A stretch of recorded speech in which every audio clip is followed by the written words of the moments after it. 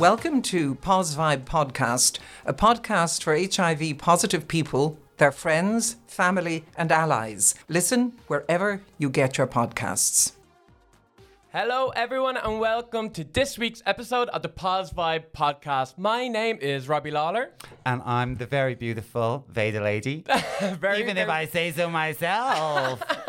Stunning. And look, today is just going to be an amazing episode because we have the beautiful Richard from New York. Hi, Richard. Hello, friends. How are we? So good to see you, looking lovely, dreamy as ever. Oh, nightmares, you know.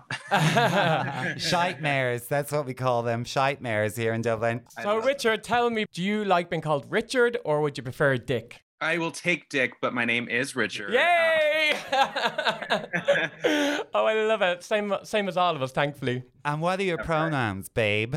My pronouns are they, them. I am a proud, happy, non-binary human being. Yay, me too. I also go with they, thems and he's and she's too a lot of the time because I have a drag history, of course, so I've used them all for years, but I'm really enjoying the they, thems. I feel very empowered about it. How about you? I feel very empowered as well. I will say this weekend was a little bit of an emotional roller coaster because I worked the door in New York City for nightlife. And so sometimes when people double down on whatever, you know, like, and they don't respect the pronouns, sometimes it can be a little overwhelming. And I just have to say that our existence does matter. And how we identify and our authenticity does matter. So for people who don't understand, it's okay not to, but try to. Yeah, and just accept it. It is what it is. You know, we are who we are.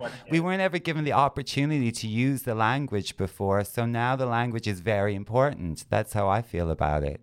And Richard, how has your journey of understanding, I suppose, your gender identity been? Like, is because I recognize from your Instagram that, you know, you put up they, them quite recent enough. And I just want to know, like, what has your journey of gender expression been? So I'll make this as quick as possible. When I was a young cis gay, quote unquote, moving to New York City, I came out when I was 11 years old. But when I moved to New York City when I was 20 years old, I quickly found high heels at Payless of all places, thanks to Mimi I'm First, actually. And I ended up wearing high heels in my first performance. And I remember breaking them in at Splash Bar NYC, rest in peace. And it was new and they just felt right. And so then I started experimenting with makeup and I started, you know, and I just thought this was just an androgynous, like, you know, counterpart. Like this was just part of a performance and part of something that wasn't necessarily me. And then the more that I started doing it, I was like, wait, this is definitely me. Like I am non-binary. Like I do not sit under the cis gay ideas that we have about who we must be in order to find ourselves attractive and others to find us attractive and to fit in. But I never really understood because I had to repress that personally because the way people would say, hey, I can't date you if you wear makeup. I can't date you if you wear heels. I can't date you if this. And I just thought it was something that I was putting on, you know, like a costume. And it wasn't until when we were just before we shut down last year that I started to realize that, like, no, this is not just a performance. This is actually part of who I am. This is being not cis is part of who I am. And it's hard because I do look very mask presenting. So it can be confusing to other people and including myself. It was confusing to me. And so throughout the pandemic, when we had time to sit down and really reflect on who I am, I was shocked to find that I don't fit in the way that I thought I did.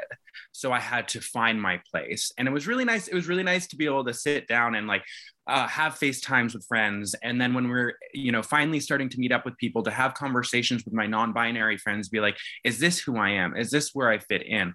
And just because I am mask presenting when it comes to looks, and I sometimes have facial hair, like, does that mean anything? My friend was like, no, this is all personal. This is how you feel. not how anyone else feels. Don't bother caring what other people feel. If you feel this is you, then that's your identity, and no one can take that away from you. And I was like, oh my God. So in the last year since that point, I went to Provincetown for my birthday. It was the major breakout, but I came back without COVID, thank God. So I was by myself. Everything fell through with plans. And so I decided every single day to like take time for me, look in the mirror, really just study myself. And I found that like, I'm not a full-fledged drag queen. Like that was something that was like, what is it that's about me that is different? That what is this feeling? So I started painting, and I found that like I softened my face, and I was like, wow, this is softening my soul. And it was just a very beautiful feeling. And I would go to tea, and I'd be like, I am a moment. I stand out. And a lot of that has to do with being non-binary and not going into the norms. And people started to recognize that. And I was like, wow, this is super beautiful. So I finally put on my Instagram, I am non-binary. My pronouns are they, them. And as I've said, like there have been a lot of people who have embraced it, including myself. And sometimes when we discover more about ourselves, we're hit with this emotional brick. As you have a brick wall in the background. We're hit with this emotional brick. They're not real bricks. Yeah, I hope they're real emotions. This was a real emotional brick. And, you know, we have to deal with all of these emotions and really work through them. And so that's been something that I've been trying to deal with recently. And I've been having to reach out to a lot of friends. And I'm really grateful that we're having this conversation to start this podcast, because it does matter. And as I said before, respecting people's pronouns and who they are really does matter. It's so important, and I love it. And I relate so much to everything you're saying. And I love to see more non-binary people out there in the world doing their thing, especially when they're not what we normally think a non-binary person should be or look like, because that's the whole point. You know, you get to decide, you get to do you, and you get to present any way that you want, any time of the day, with hair, without hair, whatever, with makeup, without makeup. It doesn't change who you are. None of it does. That's the whole point, I think. Correct. And also to add on to that point, it's like if more people understood what non-binary is, more people would possibly identify as non-binary. Absolutely. I used to say that I thought all drag queens should identify as non-binary. And it seems like, you know, at the time I felt like it was kind of a naive idea. But now I just feel like more people should identify as non-binary. They just don't really understand that they are yet, including me until recently, including you until recently. And some of my best friends forever are trans women. And I've always felt like I'm part of that tribe. But I also always felt like I wasn't quite under the umbrella and I was still getting wet in the rain a little bit. You know what I mean? Oh, I totally agree with that. You know, one of my biggest inspirations and supporters, and vice versa, is Peppermint. And yay, ours too. Love her. Yeah. And when I first moved to the city, and I was this underage person, nobody knew this, I had a fake ID. I was one of the people that took me under her wing, and that's how I met Sherry, and that was how I was in my first video with Sherry, and Sherry became my mother, and you know, drag culture in general. But Peppermint was definitely the person who took me in. And I really appreciate her, especially for all of her activism. She is so lovely. And I feel that, like, you know, people have asked me, like, and this can be something very disrespectful to ask somebody, especially someone coming into their own, is like, so when are you going to start full, you know, treatment and therapy? And I was like, well, I don't know if I ever will, but if I ever grew to that point where I discover more about myself, I will not be ashamed of it, and I will jump right in. And I have people like Peppermint and Amila Jam and all of these people who have led the way for me, that I don't have to feel like I'm alone. So if that ever is part of my journey, I am not afraid to do it. Well, we want to give a special shout out to Peppermint, or as we like to call her on this show, Preppermint, Yes, because Preppermint. she came and did an episode with us last season, which was a huge help in getting us started, but she also helped us to promote PrEP here in Dublin while people were coming out of lockdown. So she's my hero, has been for years, and I'm so glad. So much. Richard, it's so amazing to hear like your journey of understanding yourself and your gender identity, and I feel so many parallels as someone living with HIV about I know they're separate things, but they're all journeys of how we understand ourselves and the world around us, and having to deal with some shit, but ultimately having friends who understand us. It's just so powerful. So thank you for sharing that with us. It's so powerful, and you got to share with all our listeners what your friends got to share with you, what your non-binary friends got to share with you. So hopefully, and some listeners will resonate with how it resonated with you.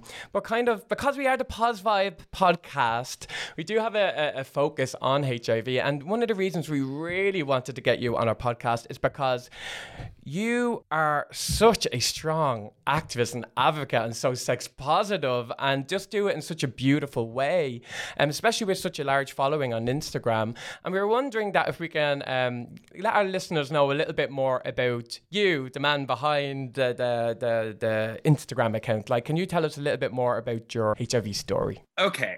To start from the beginning, I'm going to say that when we're younger in the United States, I don't know how it is everywhere else, but I know that in the United States, there needs to be more education on sex and HIV and STIs as a whole in health class. Like, that just needs to start there.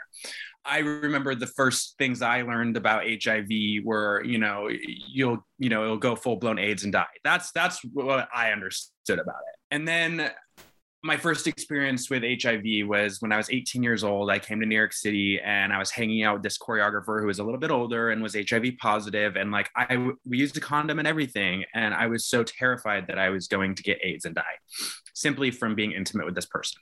When I moved here when I was 20, I got straight into nightlife, and, I started drinking heavily. I am sober now. So that was the beginning of my, active alcoholism. And addiction. And eventually within a year and a half, I started having riskier sex. Condoms kind of were,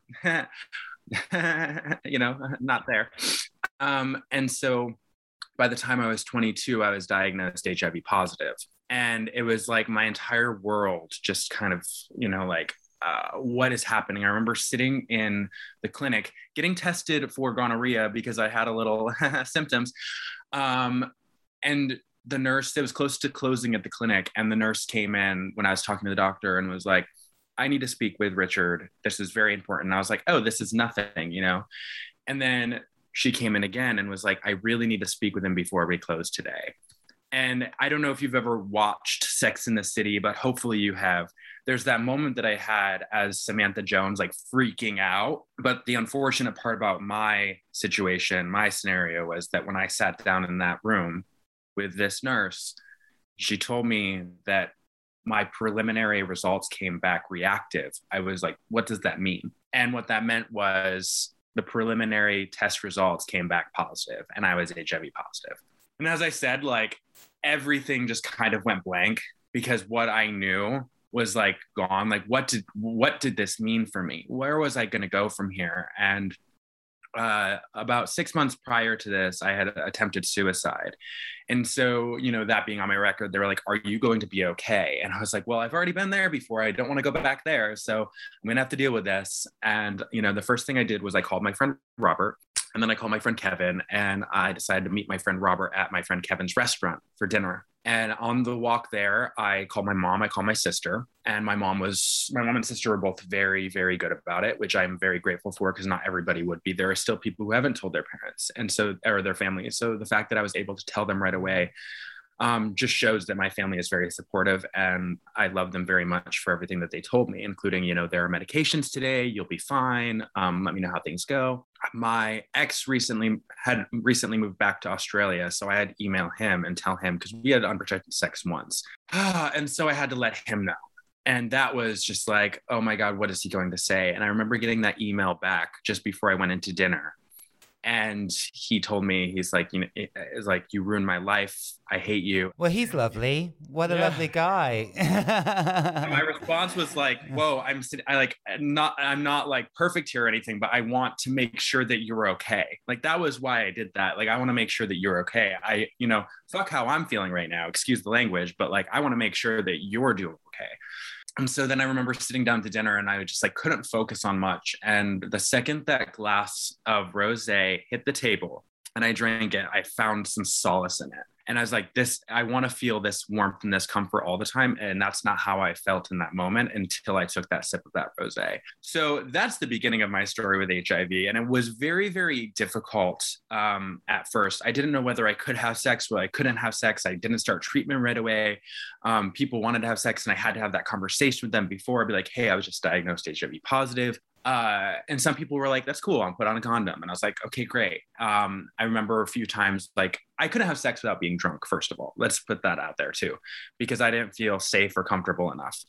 And then about 6 months after that, I went to do a show and I had a friend that I was there with and we had a falling out. And the first thing he did was went and told everybody in our cast that I was HIV positive. And that broke me. And then I came back to New York and, I really dove into work and I dove into New York City nightlife. And then I finally started medication. And I feel like the universe set me up with the right people in my life at that time. And I have to give a shout out to Shane Terenzi, who is the creator of Miss Hell's Kitchen drag pageant that at the time, it benefited AIDS Life Cycle. But now, years later, I am an executive producer on the pageant and we support Cycle for the Cause. We love you, Shane. Shout out to Shane. Yes, and we love Shane Terenzi. Someone that really made me feel like I was a part of, even if I was just a server for the first Miss Hell's Kitchen at Therapy Bar, again, rest in peace. But it really made me feel like a part of. And when I first started my medications, I remember walking that afternoon with him and my friend Jason, and we were like the three. Like, everybody knew we were always going to be together.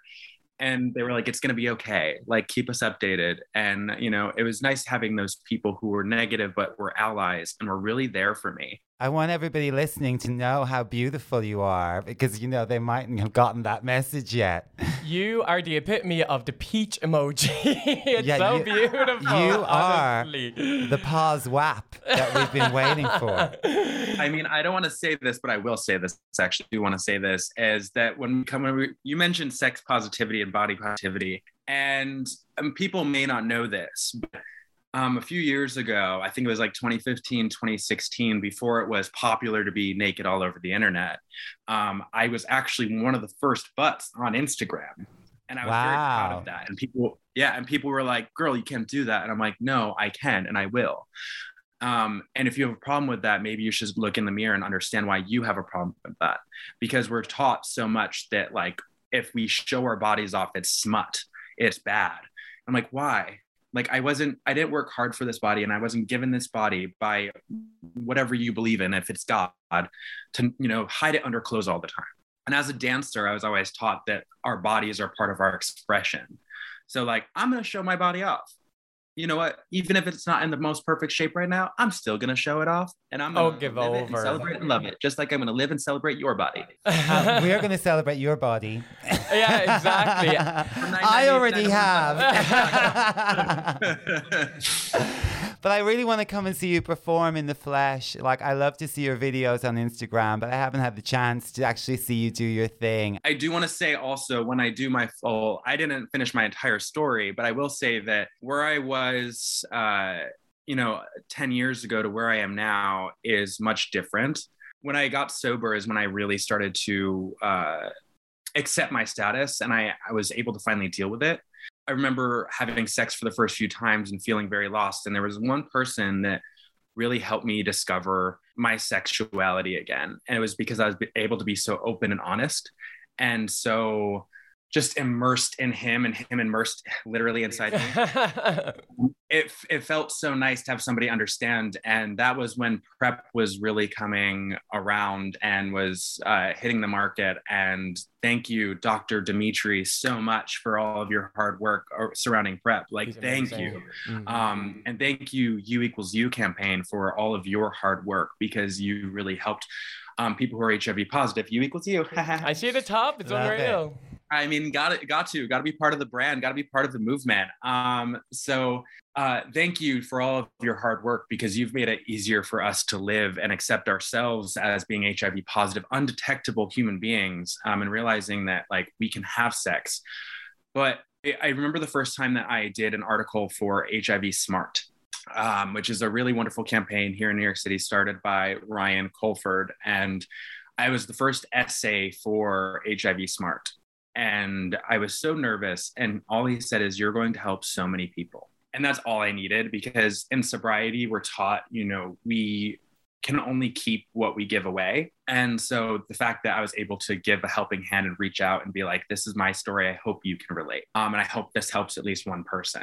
And from there, it went on to me telling my story on Instagram. And I remember in 2017, I think, 2017 or 2018, I did the month of October as, it was 2017. And I did the month of October being HIV Awareness Month. And I told my story, 31 Days of Awareness. And then I started my blog with Pause Magazine and telling my story. And it was just like one of those things I was very nervous about. And it became so wonderful. And I had this amazing response from so many people. And within the first year and a half, I became the #1 blogger for Pause Magazine. Oh, wow. And with that, you became someone who gave sexual healing back to other people. You kind of helped with your blogging and just being 100% you and being honest about your sobriety.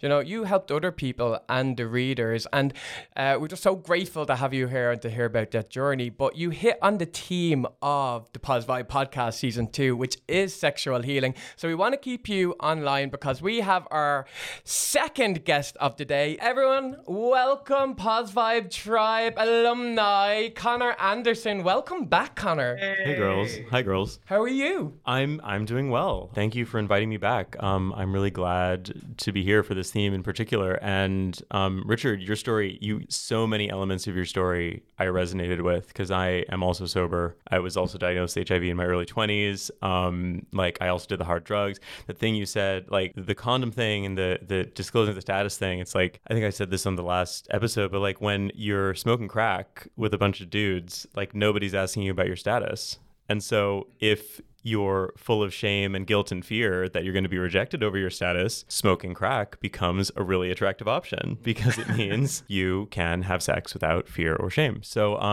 yeah, I'm just glad to be here. Thank you for being here and being so honest. That's why we wanted you back. Honestly, we loved your honesty, and we felt our listeners only kind of got the tip of the iceberg last time. So thank you so much for returning. And because the theme is sexual healing, and we want to ask both of you, but I'll start off with you, Connor. What does sexual healing mean for you in relation to living with HIV? And have you been on that journey? Yeah, I mean, so for me, sexual healing means really defeating shame and fear. Like, as gay people, we're brought up with a lot of shame and fear about the sexual expression we want. I was deeply closeted for a long time. The closet is like, it's psychological torture for people. And then I was diagnosed with HIV while still in the closet. So I was like double closeted. And so I had a really lot of work to do untangling all of that shame and fear. I mean, sex was like, it's like I hated being gay. I didn't want to be gay, but also like I had to, because sexual expression is a part of every human being. It's like, you can't just beat it away. It doesn't stay away. So for me, it took the better part of a decade to get over that and get to a place where I could like fuck without fear, as the mantra, the slogan goes, the battle cry, the battle cry. And now you're a top dad. Look at you. That's the joke. That's false advertising.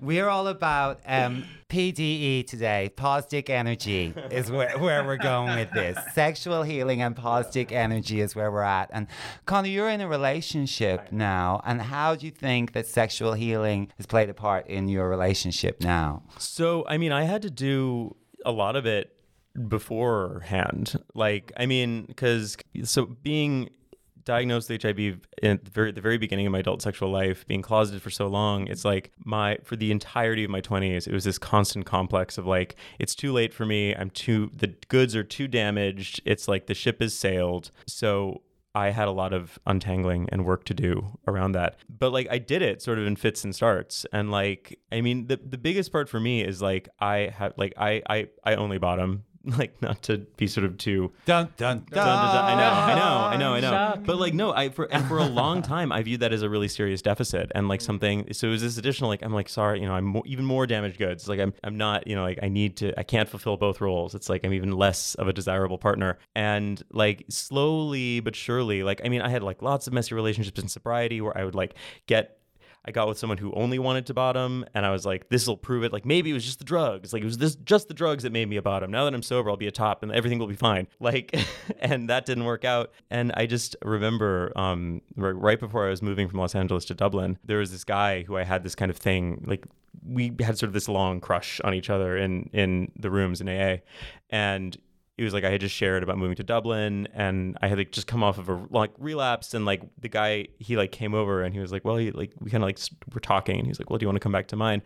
And I remember being like, oh, but like, you know that I only bottom, right? And he was like, yeah, he was like, that's why I'm talking to you. Like, he was like, and I was like, and because like it had never, I still just distinctly remember that moment because like it had never clicked to me that could be a desirable trait in a partner. And for him it was, because he didn't want to bottom in the same way I didn't want to top. It's exactly what I look for in the bottom. I mean, well, and it's just, and like that for me was a really pivotal moment, that realization that like what I had could be, rather than being always feeling like what I had to offer, you know, I'm HIV positive, I only do this. It's like, I don't know. I don't know what it feels like I'm not as cute. I'm not the whole litany of flaws that people have running around in the back of their heads. A lot of things that I considered flaws could be considered assets. It's just you had to like find the right person. And so that I don't know. I mean, because when you told me the theme was going to be sexual healing, I sort of was like going back and like thinking about that moment, because it was really so pivotal, because like it like blew my whole world apart. Because like for the first time I was like, oh wait, if I find the people who want to have sex with me for me, they'll see all of the things that I think are maybe deficits, or other people might think of as deficits, as being things that they're actually attracted to. And that had never occurred to me. Like, it's such a simple thought, but I think that like it blew his hole apart. It blew my whole hole. So Conor, what you're really saying is that bottom shaming is the real epidemic here. Absolutely. Yeah. Let's get over bottom shaming. It's a pandemic. It's after COVID. We've got to handle bottom shaming. Like, Richard, sexual healing, honey. What does that mean to you? So I want to touch on that bottom point. I relate so much, especially being like in New York City and Hell's Kitchen specifically. There are so many bottoms, and it's like, am I ever going to find a top? Every lid has a top. Every pot has a lid. Like, girl, I need to search far and wide for a top. No, it's I will say in New York City, I feel like, especially for me, because people look at me and they're like, oh, she's like the alpha bottom. And so like that also intimidates a lot of people, because they're like, I don't know if I want to have sex with her, because like she might like spit me up and throw me out, like boom. And that's definitely something that like I've had to edit out of my OnlyFans videos, because there's that moment like, I'm gonna destroy your puss, and I'm like, I'm gonna destroy your dick.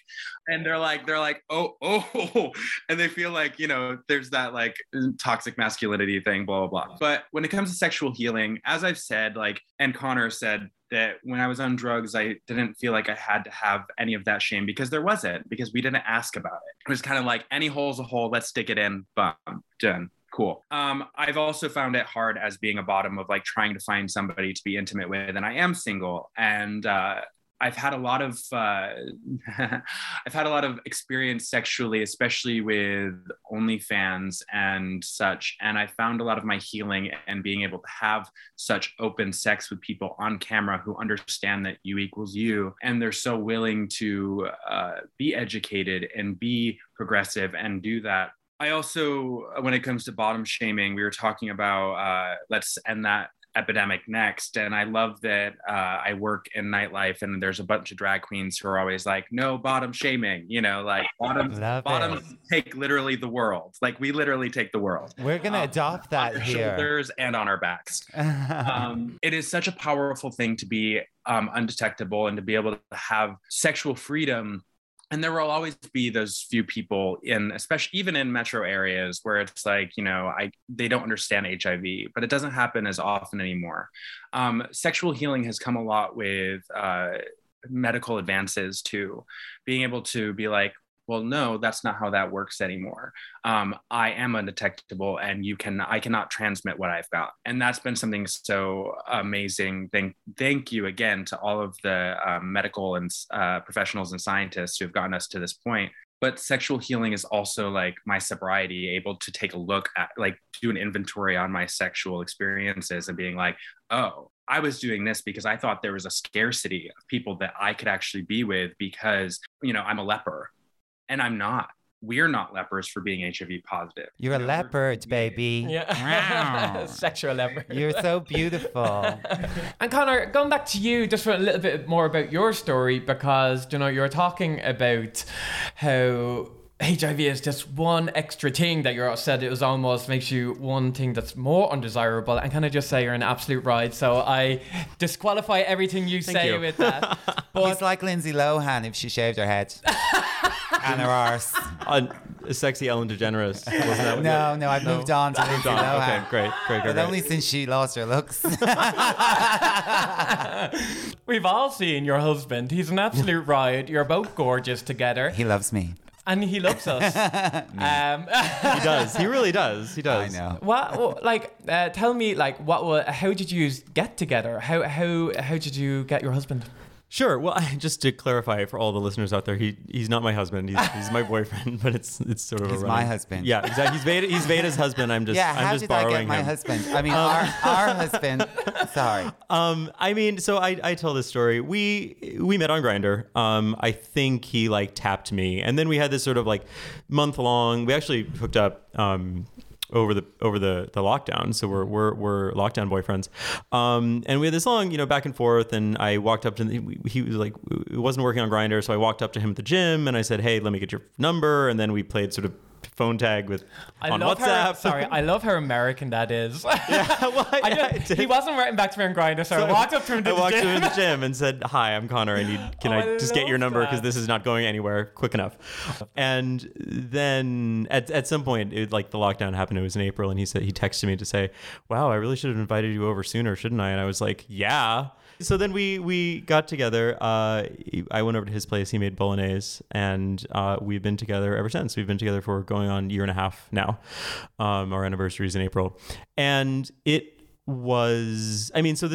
He is my first sort of serious adult relationship with a man. I did date a woman back in the closeted 20s days, and it's actually been really easy. I have a lot of stuff around dating and having a boyfriend.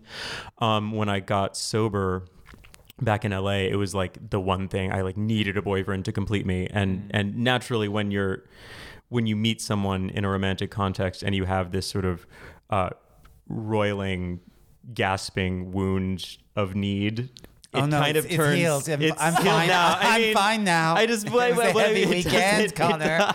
It just I'm doesn't. sitting on a cushion here. That's what he's referencing. Don't put your finger in the wound, Robert.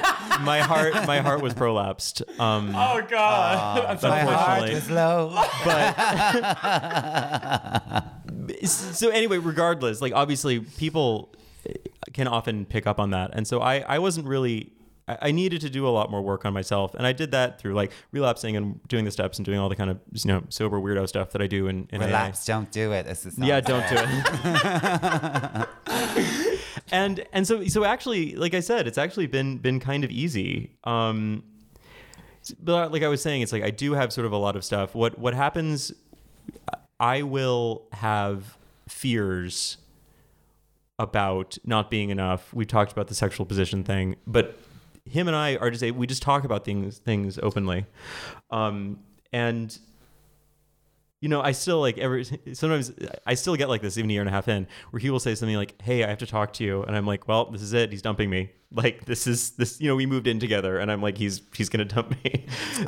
But I have enough it takes time and I have enough time and healing to have that thought. It pops into my head and I get a little of fear, and then I am immediately able to go, that's just the crazy brain talking. I can relate to that. I think that sometimes too, and it's not coming from my husband. It's just it's me. It's totally coming from me. Yep. It's exactly. He talks about when I retire and wanting to retire, and he has financial plans and he makes investments, and you know what I mean? And I'm like, oh my God, he's Not leaving that. me.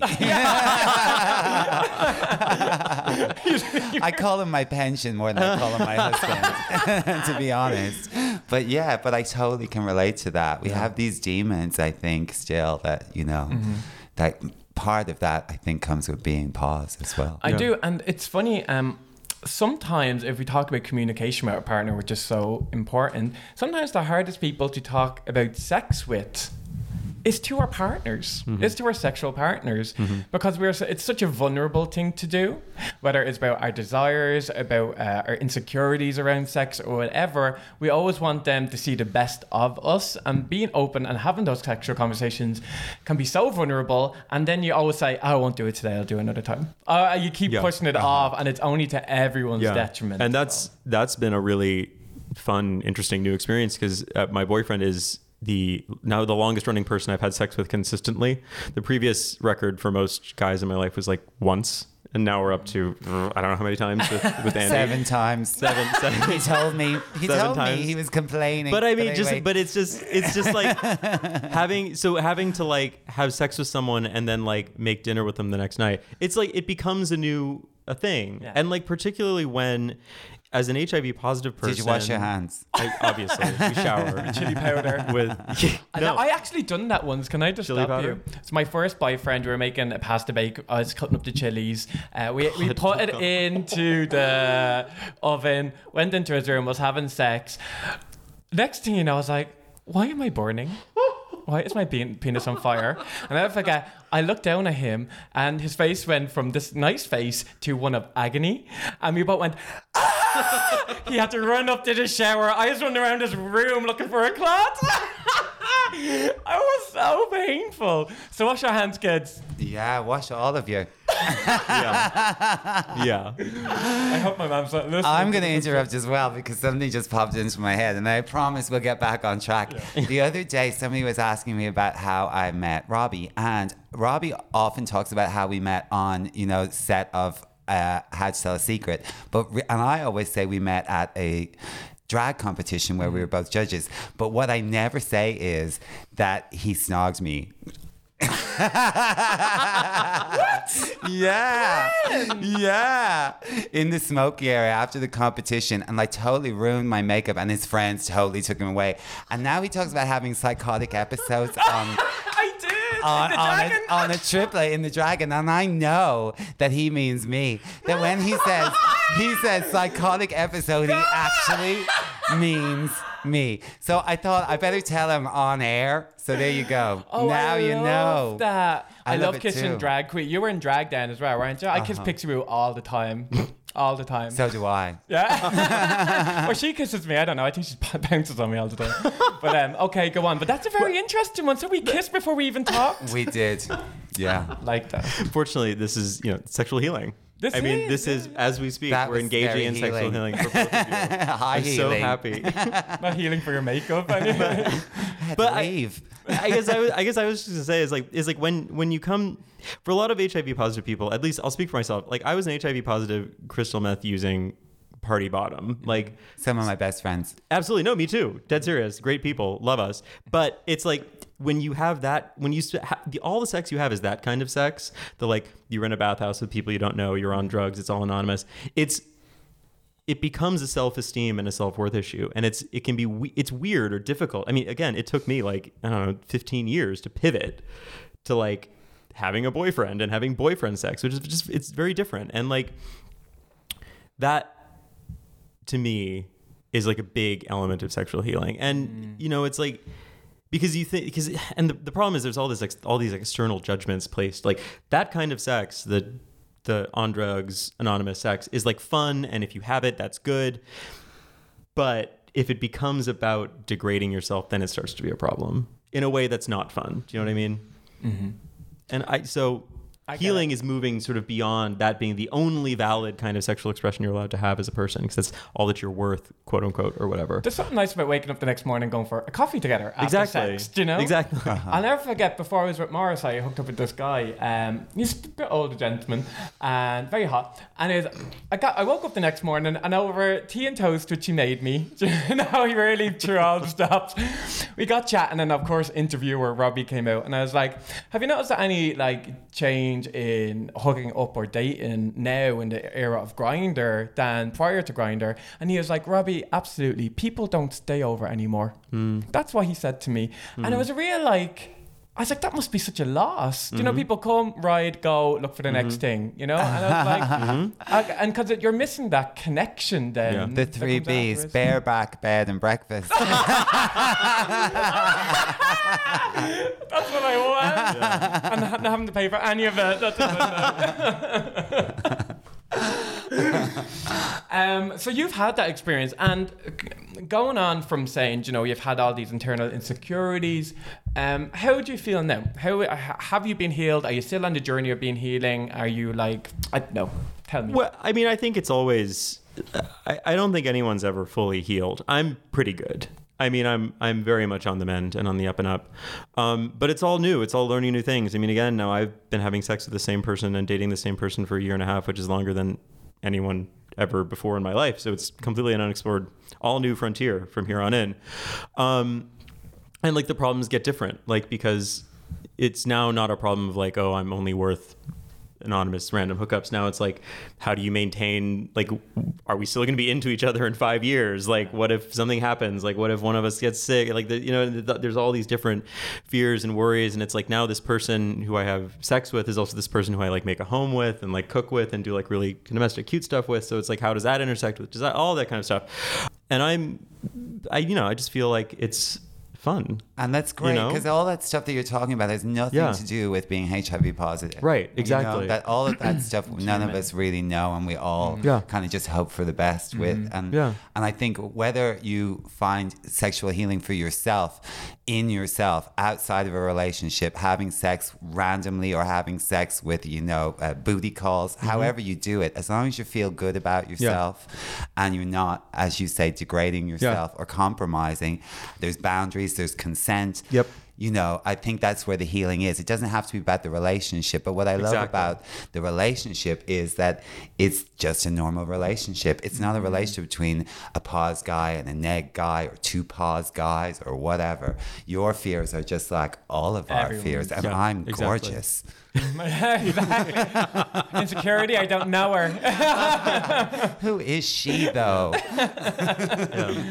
Exactly. Well, we're so happy that you're on that journey. I agree. I think everyone needs to heal in some way with sex, and it's not always, some days you're like, I'm great, and then next week I'm like, I'm having a mental breakdown. Do you know what I mean? When it comes to sex, or just an element of insecurities, or something happens in your life and you're like, you may use sex for a different thing and may be more destructive in your life, for example. So it's nice to kind of know that, and I think for everyone to know that it's just a continuous journey that we're on when we talk about sexual healing. Listen, boys, we're gonna have to wrap this up pretty soon. Sorry to jump in, but look, before we go, we always like to end on a positive note, and we normally ask our two guests. So if you have one, we would love our listeners to hear. So I just want to say, own your status. And if you don't own it, know your status. And always know that you're loved and worthy of holding your space. Oh, that's so beautiful. Connor, have you got a positive note for me, honey? Yeah, I mean, I would just say fuck without fear. You gotta just do it. I mean, fuck without fear. We're having a t-shirt for sure. Yeah. Fuck without fear, baby. We're also into Spit on Me, Robbie is another